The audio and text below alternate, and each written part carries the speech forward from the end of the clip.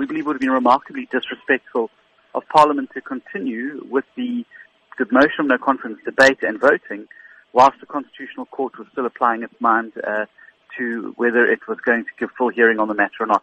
And so we believe the right decision has been made. Proceeding with the debate would have rendered the decision the Constitutional Court would come to moot anyway.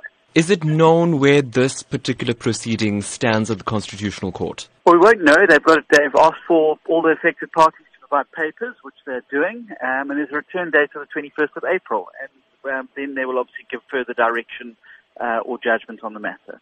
How long after that particular date could a motion of no confidence be set aside?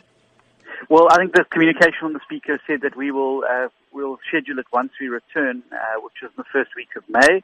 Programming Committee will meet and schedule an appropriate time for the motion of confidence to be debated. What does this indicate to the Democratic Alliance about this entire process of no confidence? I know many opposition parties are eager to have this done. They say that having it done an anonymous ballot will likely ensure that this vote at Parliament is free and fair. Your thoughts?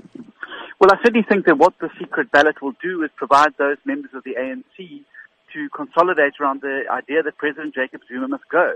And I think any ANC member looking at this and doing the calculations has got to know that this move is going to, and their continued defense of President Zuma, is going to cost them massive votes in the 2019 elections and may well see the ANC voted out of power as opposition parties coalesce around this. And so I think that there are people in the ANC who don't like President Jacob Zuma, don't like what he's doing to the country and their party, and want to vote against him. And this motion of no confidence, and particularly the secret ballot, gives an opportunity to do so without fear of being victimized. But you've had several votes of no confidence, and the ANC, two-thirds majority, has managed to ensure that President Jacob Zuma stays firmly in his position. What's the difference here? Well, I think the difference here is that you've seen people both within the ANC and the ruling alliance, SACP and COSATU, coming out and saying that openly that President Jacob Zuma must go.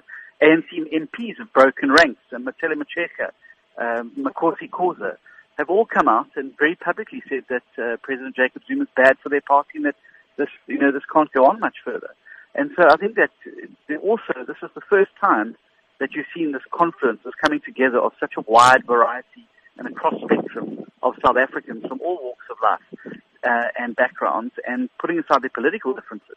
So I definitely think there's a far greater momentum now than ever before.